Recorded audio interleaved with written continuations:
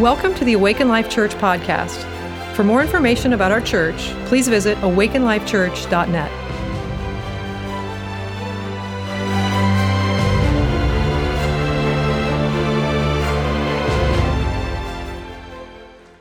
Well, we have a very special guest speaker today, and I just want to introduce them. They are our good friends, Winfried and Lydia from Germany, so they came all the way from Germany today to speak to you. No, I'm just kidding about that part. But they came all the way from Casa Grande, which is almost as far as Germany. It's just a little shorter. Maricopa, okay. So, yeah, we're blessed to have them this morning. Winfried is going to come and share a word with us. I read your book. You gave it to me a couple years ago, and it was one of the few books where I couldn't put down. I just read right through the whole thing. And I'm excited to have him just share with you this morning. And we became good friends with them over the last 3 years. We're in the Bethel Leadership Network together. So let's give an awesome Awaken Life Church welcome to Winfried this morning as he comes.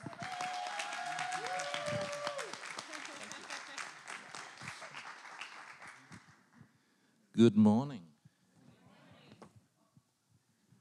So, I hope it's okay if stay down here, because I haven't brought my parachute with me. So, and you never know what happens. Yeah, it's great to be here. Remember a couple of years ago, Lydia and I were here, and we did that life language seminar with you guys, and we got to know some of you a little closer, which was awesome. So. This morning, I was trying to think about what to share because there's a lot to say, and we preachers, we. So, but I was so grateful for the songs you guys chose because that set me on the right path, I believe, right? So that was really, really good. Some of my favorite songs, and I wanna start this morning with. Well, let me put it this way. It's our passion to help people to find their destinies. That's a lot of people are asking us, well, what are you guys doing? What's your ministry like? Because we are not pastoring anymore. And it's not easy to explain exactly what we are doing. And so it's our passion to help people to find their destinies. Because there's a huge problem in the kingdom of God and within Christianity, that a lot of people, we go to church, we love Jesus. We are pretty certain we go to heaven one day, and we hope that Jesus will return soon, get us out of all the misery. And, and we try to be good people in between until he finally comes or we die and go to heaven, it's either one. So, and life gets busy, as you know. Life can get really, really busy. And you do what you need to do, and the years are flying by. And sometime, in the morning, I get up and I look in the mirror in my bathroom and say, oh my gosh, who is that? It's shocking sometimes. I mean, years are flying by so fast.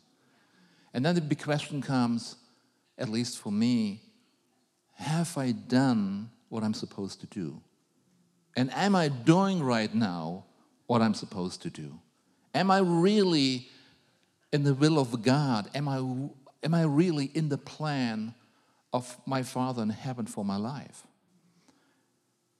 And one of the greatest problems I believe we have, especially in the Western world, is we like it comfortable. We like it comfortable. Oh boy. Everything has to be quick and as comfortable as possible. And as soon as it's not getting comfortable, we learned that through the pandemic. Ooh, the real you is going to show up. And that's a little bit what I want to talk about this morning because we went through some stuff in our lives which wasn't very comfortable, as all of us. But the big question really is, what's happening next? What's happening next with you and with me? And I want to read to you Psalms 139. It's my favorite psalm, And I read from verse 13 to 16 out of the Passion Translation here, where it says, "You formed my innermost being, shaping my delicate inside and my intricate outside, and wove them all together in my mother's womb. I thank you, God, for making me so mysteriously complex. Everything you do is marvelously breathtaking. It simply amazes me to think about it. How thoroughly you know me, Lord. You've even formed every bone in my body when you created me in the secret place, carefully, skillfully shaping me from nothing to something. You saw who you created me to be. You saw who you created me to be before I became me, before I'd ever seen the light of day. The number of days you planned for me were already recorded in your book." This is so deep. I mean, we could talk about this the rest of the week. It's so deep. But there's something where it says, the number of days you planned for me were already recorded in your book. For a long time, I thought, well, the number of days is the number of days I will live according to God's plans.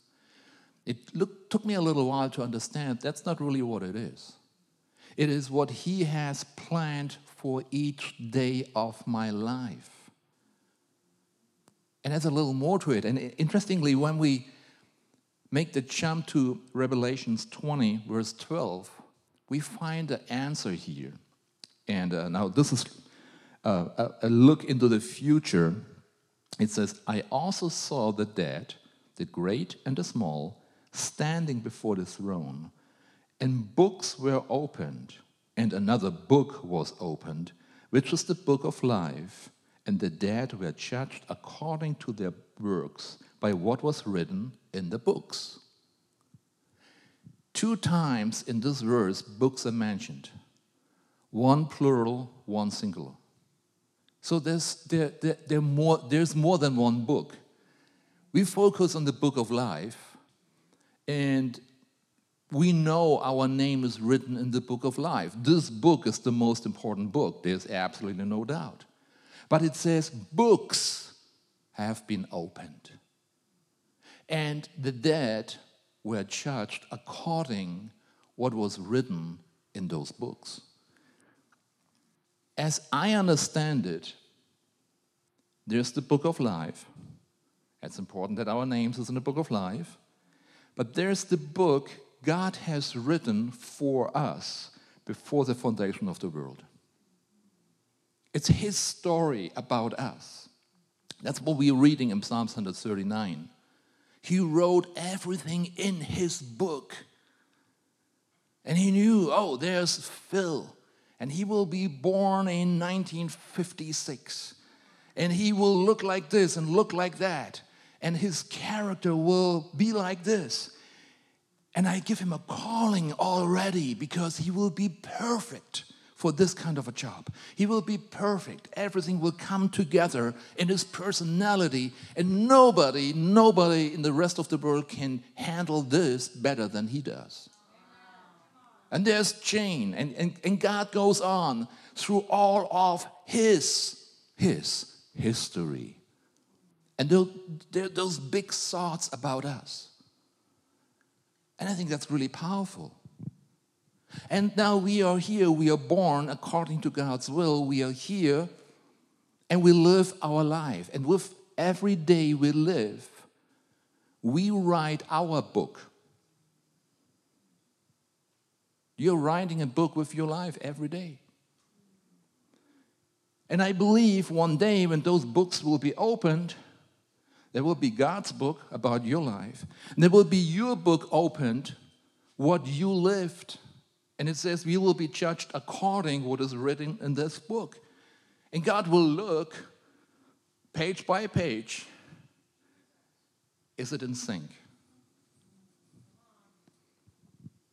And this judgment, we know, we don't have to be afraid to go to hell. This judgment is all about how our future and eternity going to look like. And I think this is fascinating.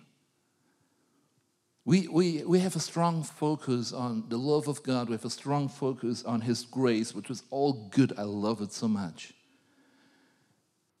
But there's a responsibility we have every day to make sure we do what we are called to do.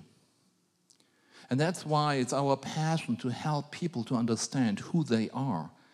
And there's those two terms we usually like to use. Everybody wants to know, what is my calling? Well, the best thing is go to your pastors and ask them, what's my calling? They will tell you. Oh yeah, we need somebody in worship band. Yeah, we need somebody behind the soundboard. We need somebody for children's work. Oh yeah, this is your calling. I mean, you fit perfectly. Yeah, that's the best way to figure out your calling. And it might be true. I'm not saying that's wrong. That might be true. But look, when we talk about our calling, it is what we are doing. But when we talk about your destiny, this is who you are. Now, to ask for your calling is okay, but it would be much better to ask, what's my destiny? Because when you understand who you are, you will automatically do what your calling is. It will flow from you because it's a part of you. You don't even have to think about it. So I believe many years we did it the wrong way around. We were always asking for our calling, which is good. But it's so much easier to understand, who the heck am I? And what I'm here for. That makes it really alive.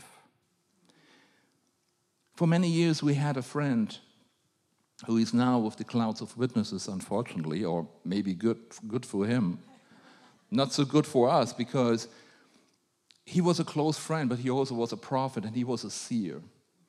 And he had the gift, really, from early on in his life to see into the second heaven.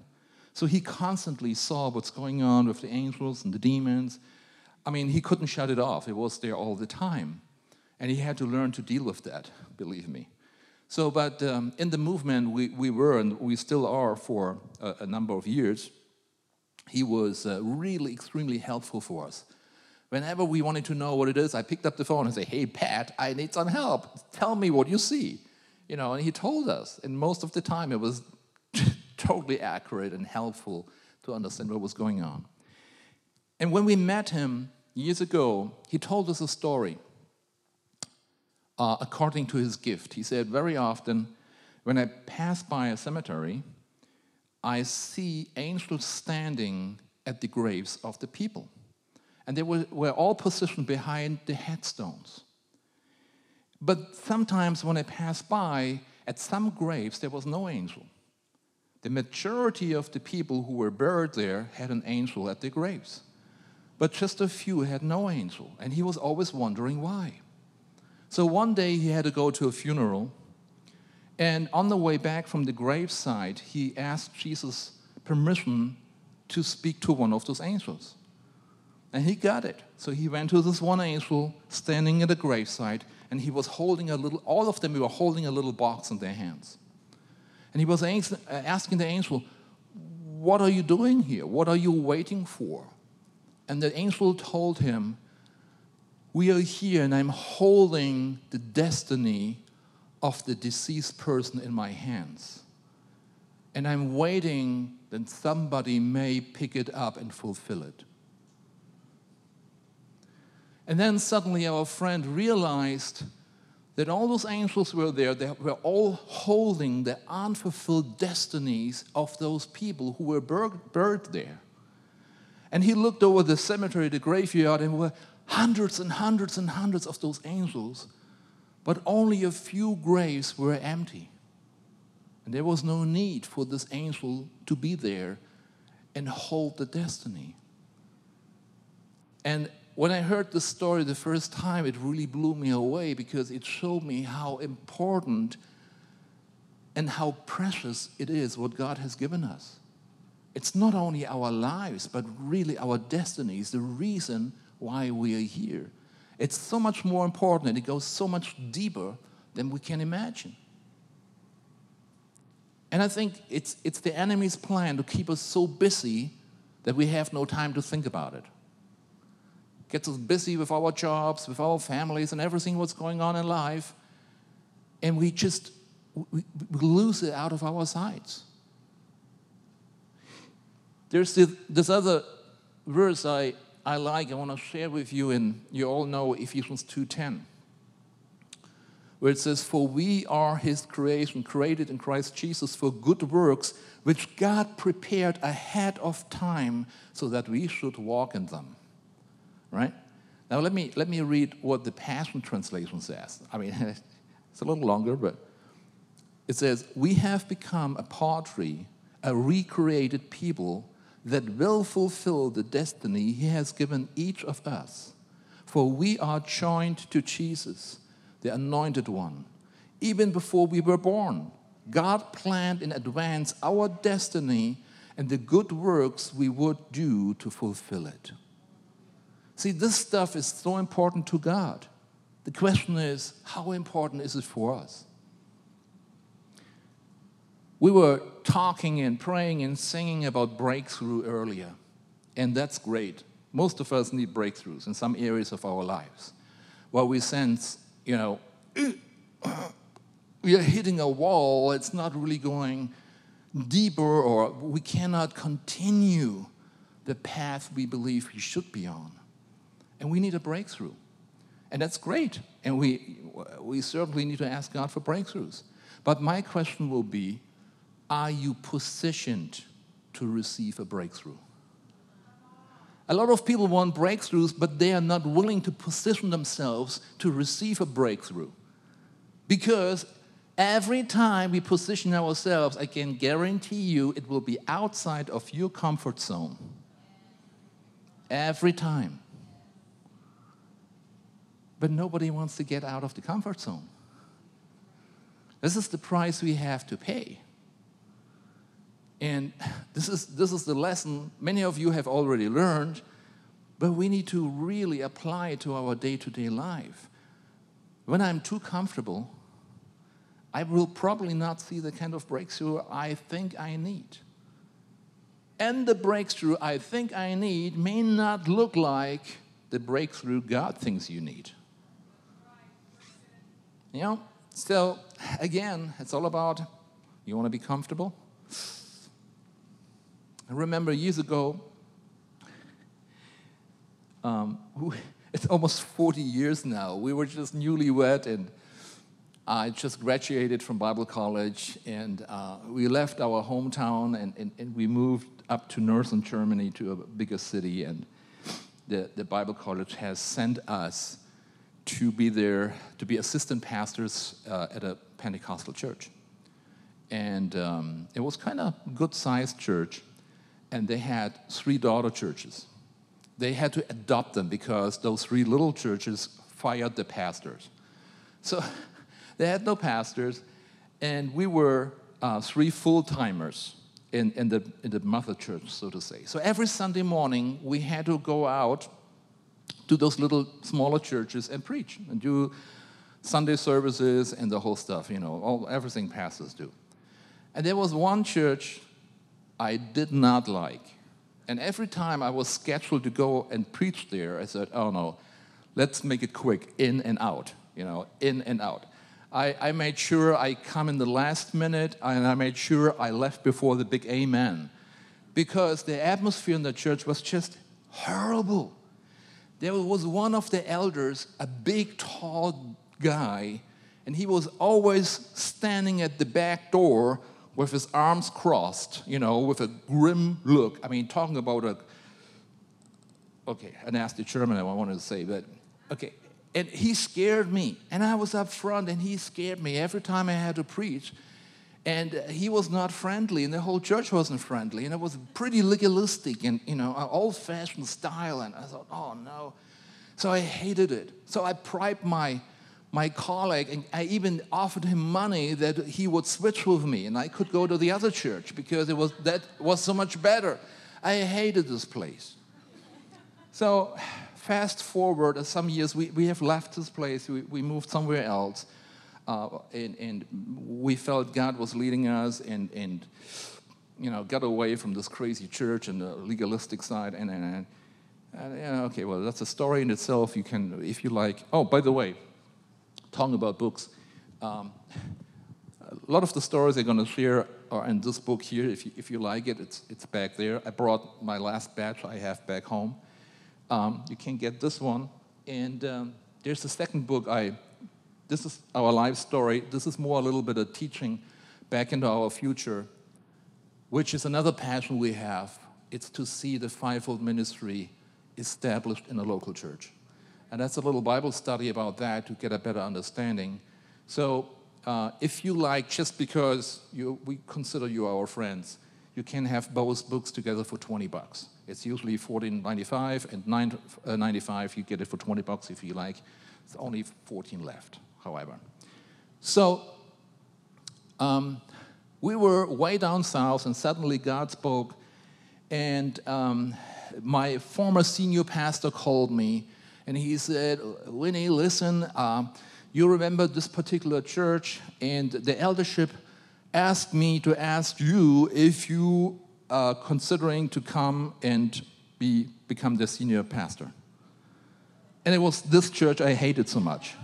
And when we left, I thought, first of all, I never go back to northern Germany. It's cold, it's windy, it's wet. I hate it. I don't like it. Secondly, I don't like this church, and certainly I don't want to go back to this movement, right? So we got this call, and I had the senior pastor, my former boss, on the phone, and I thought, okay, this is a trick of the devil. This is not good. And being religiously nice, I just said, okay, let me pray about it, But my heart was crying out, no way, never, ever. Cut a long story short, we found ourselves right in that church a year later. So we moved there in 1991. And we had a meeting with the eldership before, and the pastor who was there and who has left, the leadership thought, this is the opportunity for change. And somehow they remembered us. Even so I didn't like them, they remembered me. I thought, this guy might be the right candidate to bring some change. So we moved up there, and the leadership wanted a change, but they didn't tell the church. All right, so suddenly we found ourselves in a situation where we knew we're going to have war. And the first things I did, I pushed out the organ, We had a mom and daughter. Mom was playing the organ, and daughter was playing the piano at the same time, try to figure out the sound out. So I pushed the organ out, so they wanted to kill me because of that. We had our pulpit nailed to the floor, way in the corner, which I hated. I threw that one out and got a regular note stand. They hated me for that. And the third thing I did, I sold our hymn books to another church. That was really fun. So we had war for 3 years. The church, they wanted us to get rid of us so bad, and the leadership was trying to hold us. And we came to the end of our strength. I thought, I can't do it anymore. The good thing is we had friends down south. There was a church we were before. They said, if something goes wrong, just come back. We help you. We help you again to find a place to live. We help with the moving costs. If something goes wrong, we are here for you. That was kind of a life insurance for us. That was so good. And then suddenly, there was in early '94, I got a phone call from a good friend, a pastor in Switzerland. And he said, Winnie, you've got to go to Toronto. You got to go to Toronto. We just came back with our whole leadership. And we heard some rumors about what's going on in Toronto, but we had no clue. So I thought, well, if our friend says we've got to go, that might be good for us. But so we sat together as a leadership team and said, sooner or later, people would come and ask us what we think about Toronto. So let's go and check it out. We send you and Winnie, we pay your airfare. You go, check it out, and let us know what this is all about. I said, all right, hey, free week of vacation. Yeah, let's go. So we went. It was totally crazy. All flights were booked out. We had to travel in 2 different flights. And we arrived there, and it was still in the old building outside of the airport where the planes were, taking off right over your heads. Whenever there was service was going on and the plane was taking off, the preacher had to stop for a minute because it was so noisy. Nobody could understand a word, just to understand what was going on. And this place was about this size, holding around 400 people max. And people were lining up 2 hours before the evening meetings outside. 2 hours. I have never seen like that. And I thought, what's going on there? This is pretty crazy. So the first night came, and they had great worship. It was a vineyard church. They were always being good with worship. And preaching was, it was okay. But then, they suddenly, because there was no space, they stacked all the chairs, put them aside, and started ministry time. So suddenly there was no front or back anymore. It was happening all over the place. So, with my AG mind, I was a little disturbed, and I thought, what the heck is going on here? And they were praying for people, and they were falling and laughing and crying, and there was a lot of noise, and I thought, I don't know what's going on here, but it was a little strange. And, I came with this attitude with a Pentecostal education, and we Pentecostals, we know everything about the Holy Spirit. We actually invented the Holy Spirit. We know everything about the gifts of the Spirit, absolutely everything. So I came to check if this is a true work of the Holy Spirit, right? That was my attitude. So for the second night, the second meeting, they announced the laughing pastor. And I thought, what in the world? Who's a laughing pastor? What's that? I learned quite quickly. There was this guy coming from another town, and he was standing behind the pulpit, and he was laughing all the time. So he opened his Bible. He was trying to read some scripture. He could not. He was laughing so hard. That went on for about 20 minutes. Everybody was waiting for the Word of God. There was no Word of God. He was just laughing his head off.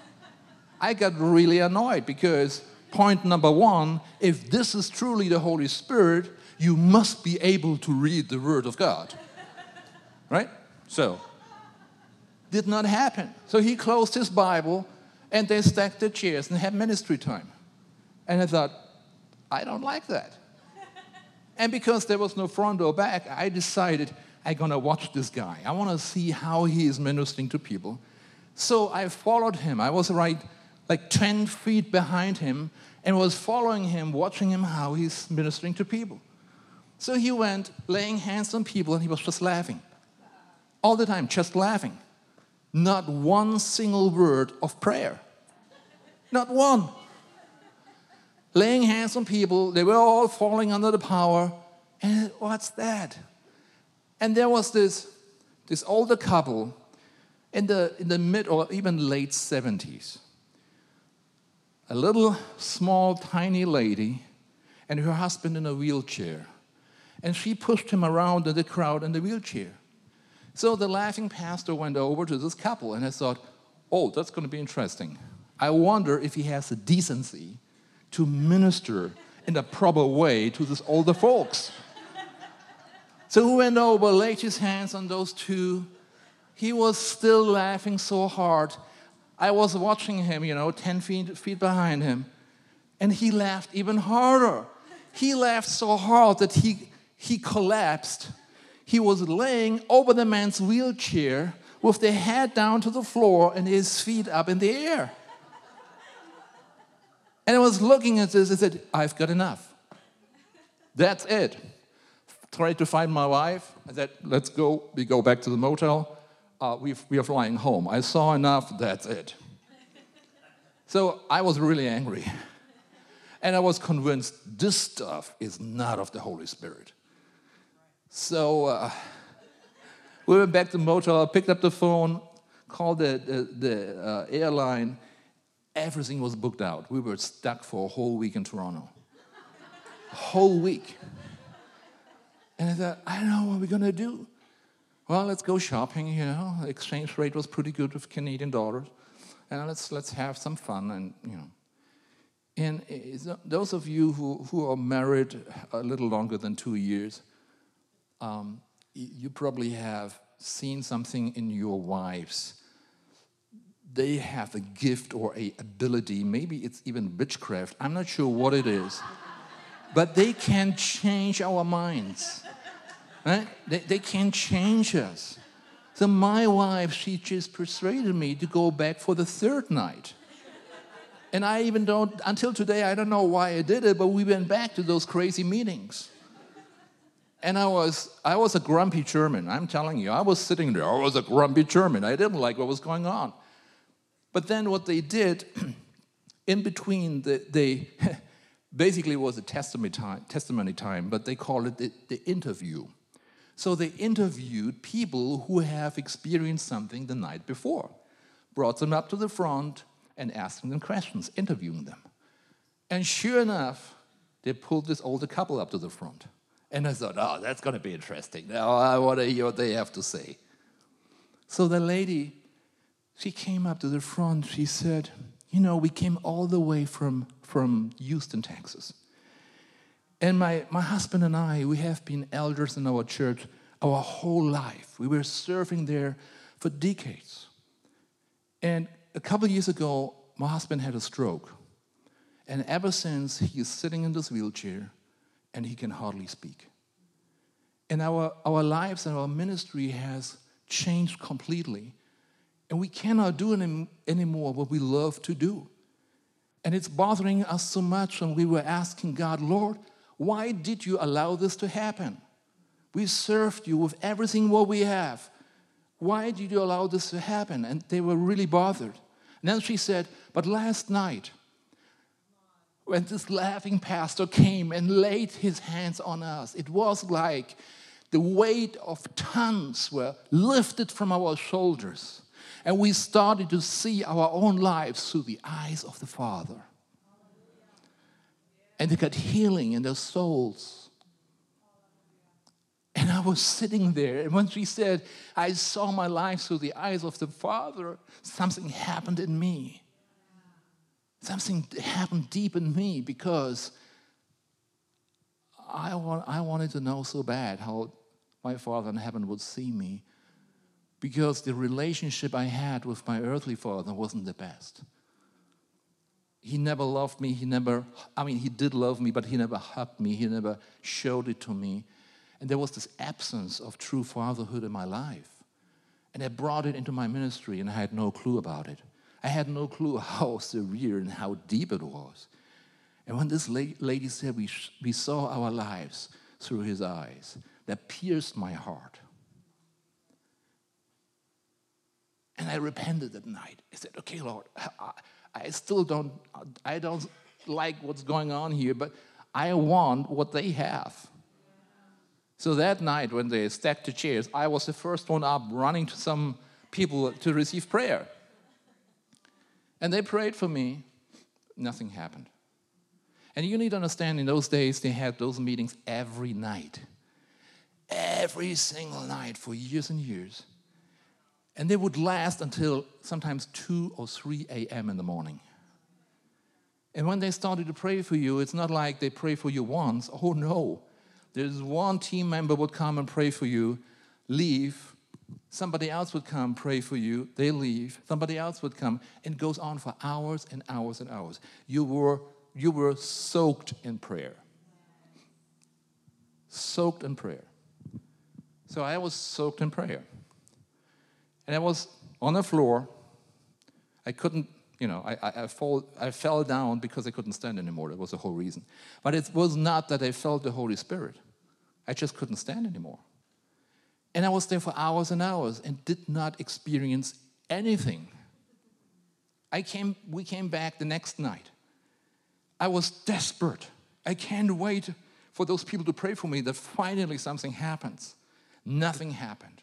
So the whole week went by. I received prayer for hours and hours and hours until 2, 3 o'clock in the morning. We went back to the motel. Nothing happened. Nothing.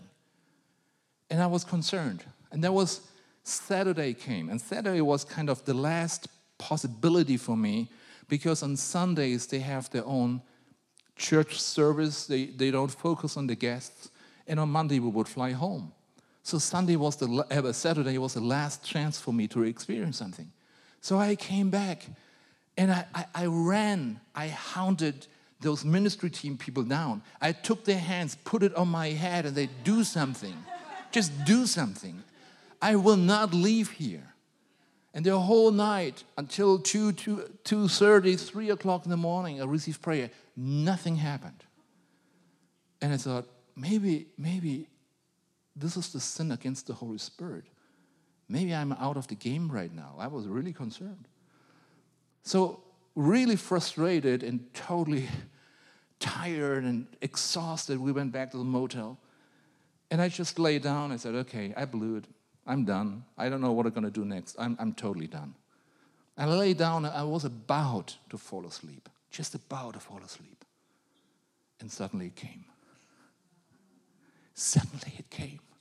It was like all those prayers were stored up in a bucket, and suddenly, and God's love came like a tsunami wave over me. It hit me so hard, I fell out of the bed. I was crying and screaming like a little baby. I was waking up the whole hotel, I didn't care. It was like, whoa, it went on until the sun came up. And it was so powerful. And still today, I have no words for it, what really happened. And then we went back for the Sunday morning service. I tried to take a shower, which is, if you are under the influence, a real challenge. Even worse, I felt sorry for those guys at church who have to clean the bathrooms, especially the man bathrooms.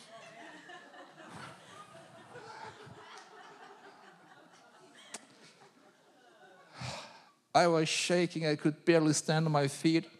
We made friends with a couple of their ministry team. And Tom was his name. He was there early, and we came a little early as well. And he was lining up the chairs. He was busy, getting the chairs back in place. And he was like away, like the wall back there. And we just came in, and he looked at me. He looked right into my eyes. And I don't know what happened. It hit me like a bomb went off. A supernatural power hit me, and I was flying backwards. A high stacked chairs that high. I was flying, landing behind them, and it was there for the whole rest of the service. Don't ask me what happened. I still have no clue. It was great. But don't ask me. So we went home. And we thought, what in the world are we going to tell the church? Now, Lydia, she had her own experience, which was a little different, but we both had a powerful experience with the Holy Spirit. So I thought, man, they're waiting for a report. They're waiting that I tell them what's going on in Toronto. And I don't have words for it. So we agreed, and we said, okay, we will try to explain what's happening in that church, but we will not say a word about what we have experienced. And then I thought, I go home and I thought, I'm going to be a smart pastor. I will not share on a Sunday morning. I do an informal information night on Saturday evening. And you need to understand, Saturday evening in the summer, that's soccer night.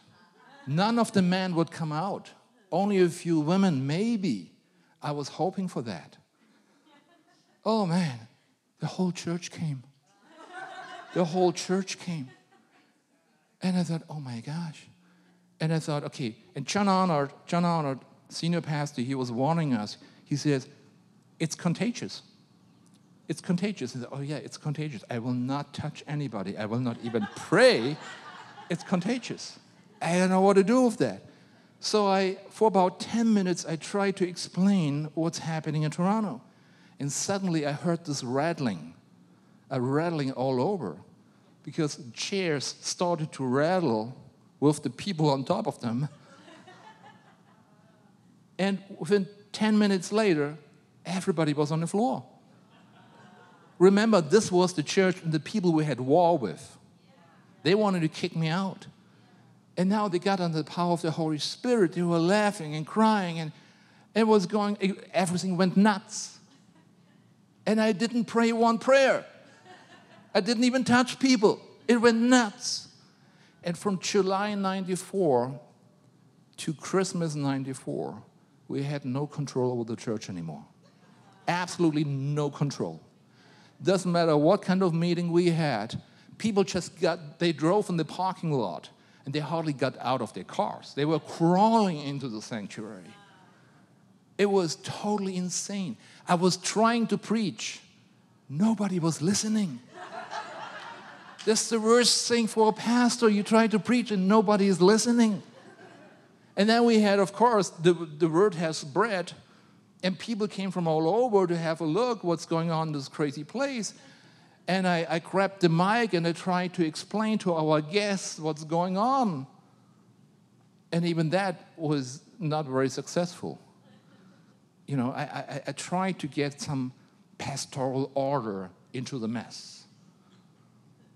And I remember one night, because we had 3 nights, renewal nights now, not only Sunday morning, we had Monday and Tuesday night and Wednesday night, and I think we did another Friday night, and we just couldn't get enough. And one night, I grabbed the mic to explain to our guests what's happening here. And again, nobody was listening. And then Jesus said to me, okay, you have the choice. You can still try to lead the whole thing here, or you put the mic away and I touch you again. How's that? And from that day on, I had my place behind the piano. Not that I'm playing the piano, but I had some peace and rest behind there. That was the whole reason. And they had to carry me out on countless times. And our church was located in a living area, in a neighborhood. It's not like here, industrial area. No, we had people, private homes close by. And we've been a really noisy bunch. And I was so afraid they would call the police, especially on Sundays. Because this is Germany. On Sundays, you're not supposed to make any noise on Sundays. You're not even allowed to mow your lawn. Take a rest. Not in our church anymore. And then from 95, we started to do conferences. And you need to understand, we just had a little church. It was not very big. We could seat a maximum of 120 people in there. And we had those conferences, and we rented other places, and it was going on and on for 7 years. And we became a renewal center for the whole northeast of Germany. And that wasn't planned. It just happened. And we had all those apostolic people and prophetic people coming as guest speakers, and they all said, wow, this place is like an oasis. It's like where people come and they're exhausted, they are tired, and they come, they get refreshed, and then they move on. And we said, well, and one after another, they all prophesied it over us and said, okay, so we changed the name of the church into Oasis Christian Center. And that went on for a little while. And then God spoke and he said, okay, now people came to you. I want you to take people and go to the places I'm going to show you. That was in 99. And sure enough, God started to open doors. And we went. And I took some people from our church with us. And the same happened in Africa and India, in Eastern Europe. Doesn't matter where we went. The same stuff happened wherever we went. And something happened. Even in times of not only the manifestations of the Holy Spirit, but we saw incredible miracles. We saw money multiplying supernaturally in people's pockets. Money was falling out of their Bibles. It was totally insane. I mean, it was a glorious time, but at the same time, I started to step into the deepest crisis of my personal life as well. And you think, how's it possible? You're right in the middle of renewal or revival, however you want to call it, and you step into a crisis? Yes. because I started to see while pastoring this church that I'm not a pastor. I was starting to see that this is not my destiny. And it was painful because everybody was expecting, well, you're the pastor, you're the ordained guy, you're leading this church. And they were expecting things from me which were getting more and more difficult for me to give to them. And when we started to travel, I suddenly saw, wow, that's fun. You know, you go to a place, you drop some bombs, and you leave again. That's me. Awesome, I like that one. But I felt there was something going on deep inside of me, a change. And I had to come to a place to be uncomfortable again, to understand that now it's time for the next lesson of the Holy Spirit. And I remember one of those trips, we started to go to Ukraine, the same Ukraine where the war is taking place today. And we were in a bigger city, and there was a church, and I was there several times. And they really had revival. Not in our sense, but it was totally insane what was happening there. The pastor Gregory and his wife Galina, they got kicked out from their own church because they were too modern. She went to the hairdresser, had her hair cut, and was wearing pants. The church where they belonged to was just, it's a no-go, kicked them out. So they started with meetings in their home. Pretty sure so many people came that they had to split the meetings. So husband has one meeting in one home, and his wife had a meeting in another home. And they were both growing like crazy. So it happened, they both had a church. Both of them were pastoring their own churches. Now, Gregory already had about 600 people, while his wife had 400 people. They started a whole Bible school. So when we came there and we saw it the first time, it was just unbelievable. And they were sending people out. And usually when we came, I was teaching at the Bible school, and the rest of the team would go out and evangelize and help the people to plant new churches, which almost happened daily. And one time, I was there for their graduation, just so you get an idea of what's going on there. And they had about 25 people lining up on the stage for the graduation, and they all came with a little suitcase. And they were all lining up, and everybody had a suitcase right next to him. And they asked me to pray for them and bless them. And I saw that the senior pastor, he went to each one, and he gave them some money, some bills. And I didn't understand what was going on. First of all, why do they have a suitcase? And secondly, why are they getting money now? What's happening? So I tried to find my translator and ask him what's going on. And after the blessing, they will all take the suitcases and leave. They'll leave the meeting even. And I asked, what's going on? He said, well, you know, they are sent out now by us. Pastor gave each one a different amount of money. They walk to the train station and they buy tickets as far they can go with the amount of money they go. They get off the train and they know this is where they're supposed to start a new church. That's simple. And they did. They did. This one church became a movement with over 1,200 churches in this one nation. So it's so bad what's happening right now in Ukraine, but I'm telling you, those Christians, they're strong. They're strong. They can beat this stuff. And God has prepared them for this time because the gospel is growing even more now in this time. However, there was this one meeting, and we were there a whole week, and I was teaching in Bible school, and there was this last Sunday, and right after the service, we had to go to the train station, go to Kyiv, and get our flight back home. So we were a little bit under time pressure.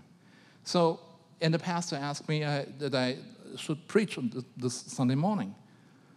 And from the place I stayed, I had to walk for about 20 minutes up to the church.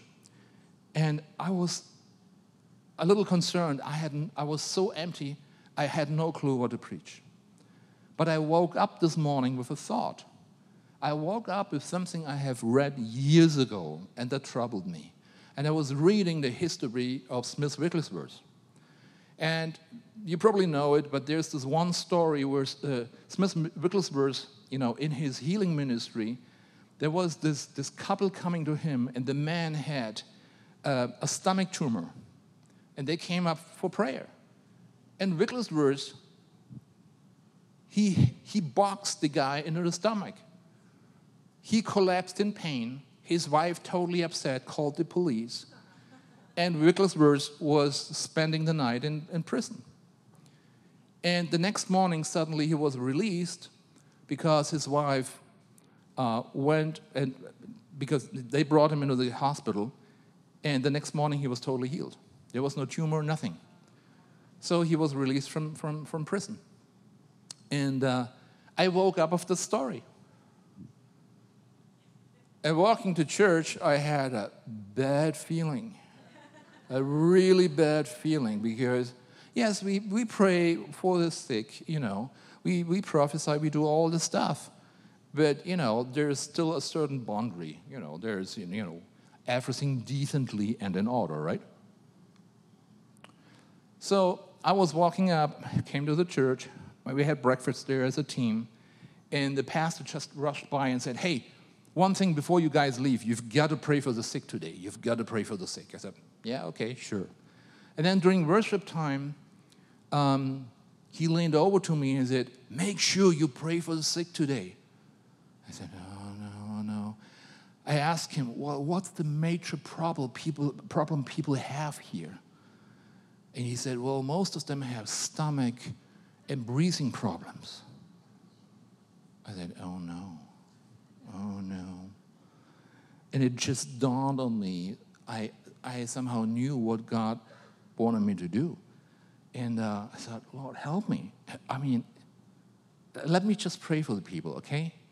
Let me not do the punching stuff, the boxing stuff. Please, this is not good. So I was so troubled when my time came. I went up on the stage. And you know about 800 people in that meeting. And I had my team with me. And I told them before, I said, okay, whatever happens, I'm going to pray especially for certain people. You will know, you take the rest, okay? You pray for the rest and leave me alone. It might be a little different tonight.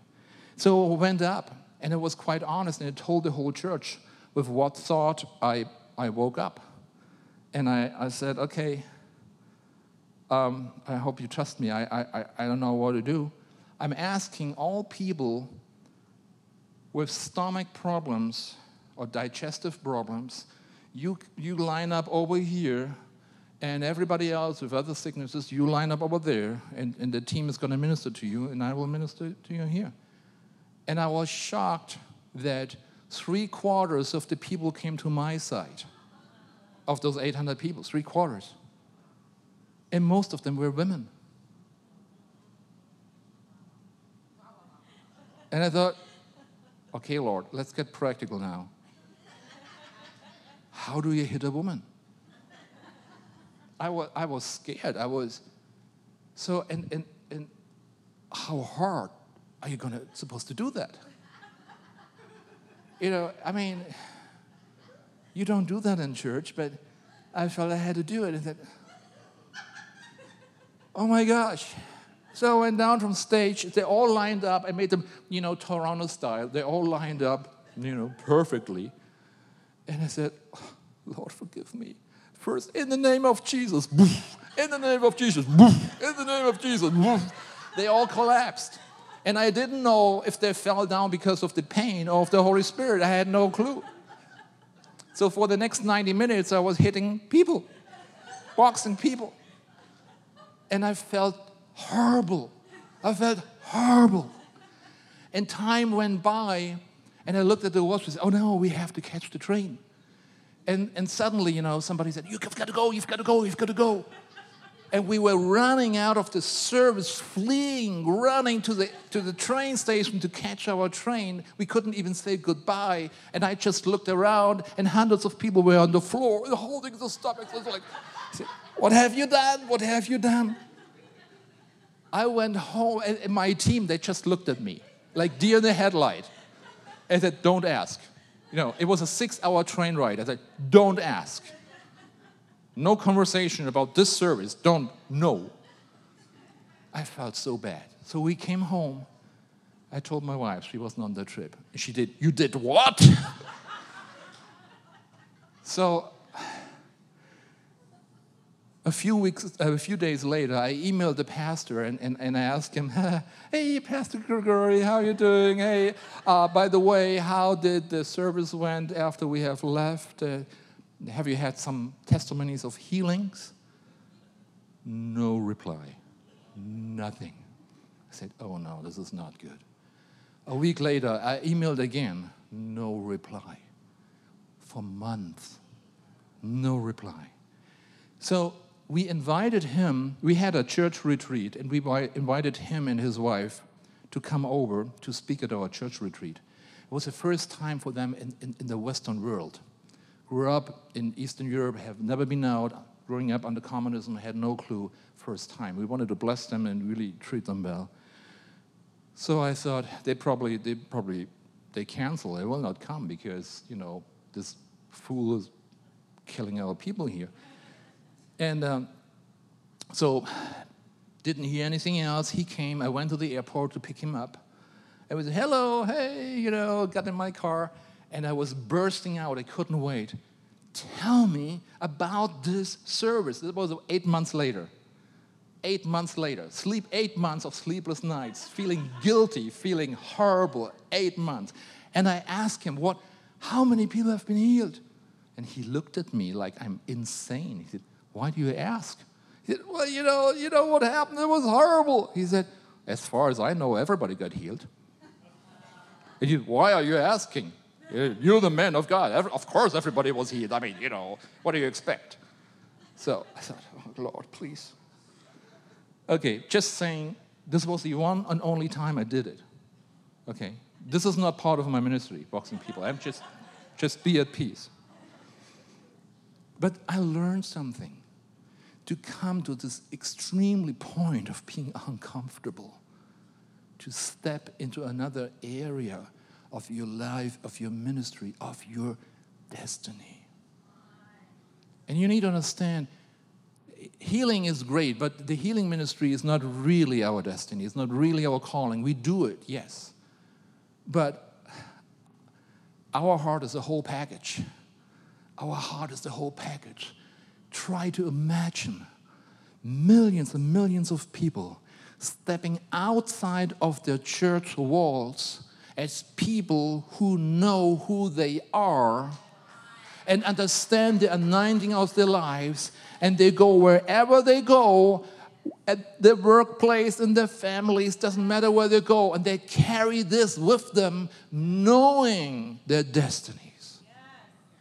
This is what we need, because this is how the kingdom of God looks like here on earth. We need that.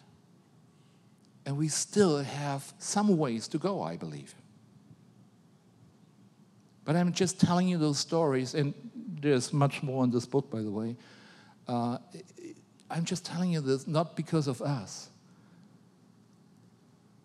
When you feel you're stuck,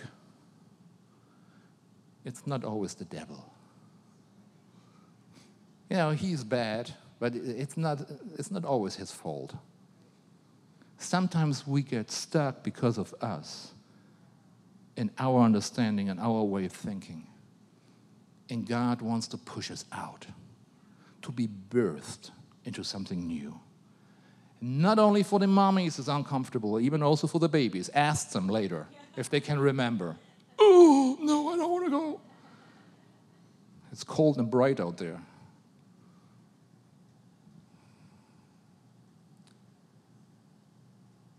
You're a great bunch of people. I always like when we come here, I like your worship, I like the atmosphere here. But during worship, I had this picture of tires.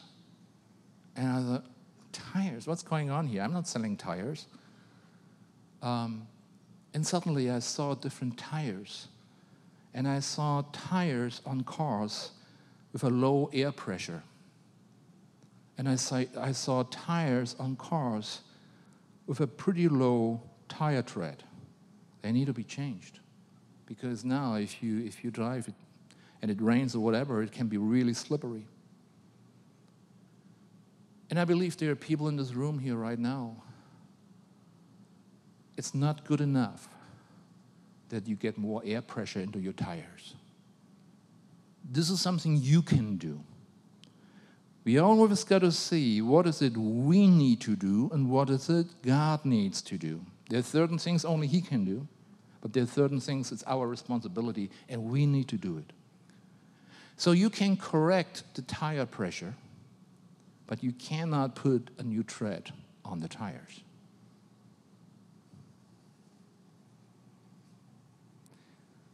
All right, so I believe there are two groups of people here. Some of you, we have the saying, where the rubber meets the road. Some of you have lost a lot of rubber over the last years. And your thread has become really thin. And it's not good enough just to put more air pressure into it, that you're rolling smoother. You need a new set of tires. You need a new set of tires. And that is something only God can do. Only He can give you a new set of tires. It's not changing your vehicle. It's not changing your car. You need a new set of tires because you lost a lot of rubber on the road. And some of you will get brand new tires for off-road driving. Because you will go into areas where there's no road. And you need that. Because God is calling you to pioneer something, to go to places nobody has ever gone before. There are other people, they get a new set of tires, and they're racing tires. Slicks.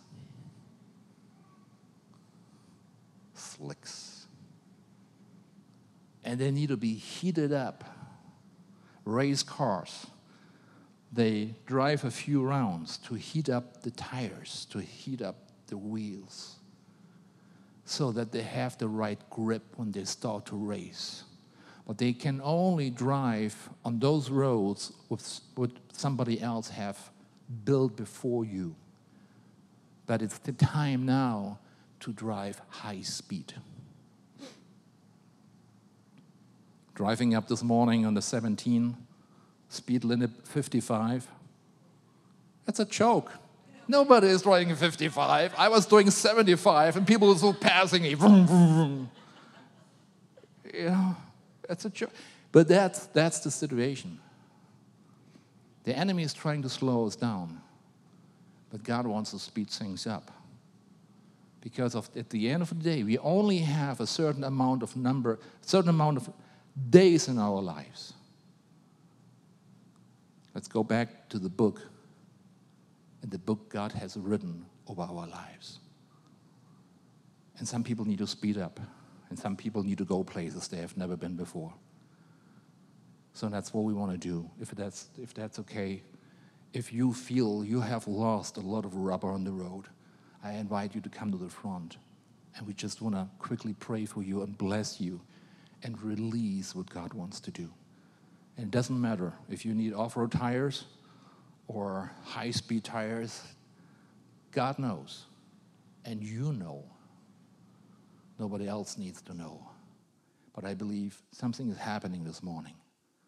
So if you want to come up right now. We want to take some time and pray for you guys.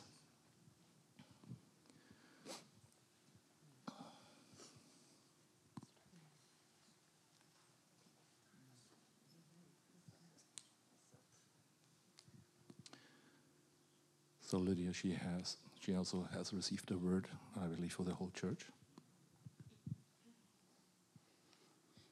Yeah, when we came here this morning, we had a few minutes and were in prayer with you guys. And I heard the Lord saying, I want to give out gifts this morning. And so it's it's with gifts. Sometimes we are happy. Yeah, yay! I get this gift. Sometimes it's I don't know exactly.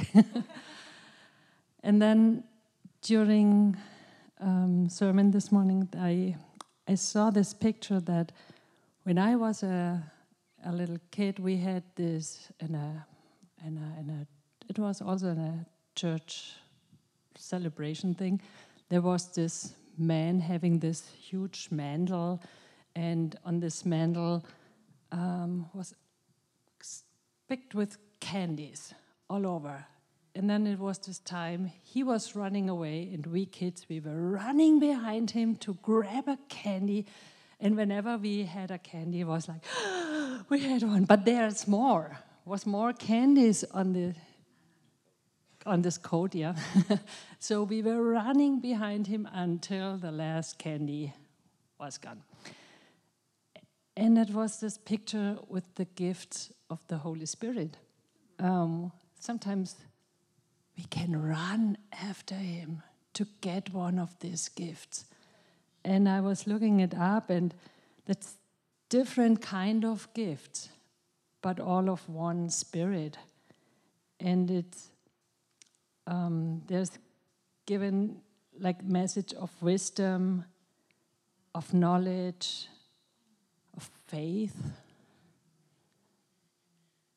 healing, miraculous powers, prophecy, distinguish between spirits, speaking in different kinds of tongues, interpretation of tongues. All these are the work of the one and the same Spirit. So, during this morning, I saw the Holy Spirit here in this place and handing it out. And some got it, and some are really, you can chasing after it. So. Yes, chase him. As I was chasing him. Chase him. Holy Spirit, come right now. Come right now. Fill. Give every single one here what they need. You know it. We trust you that you're doing your work right now. Thank you, Jesus. Thank you, Jesus. Fill. Thank you, Jesus.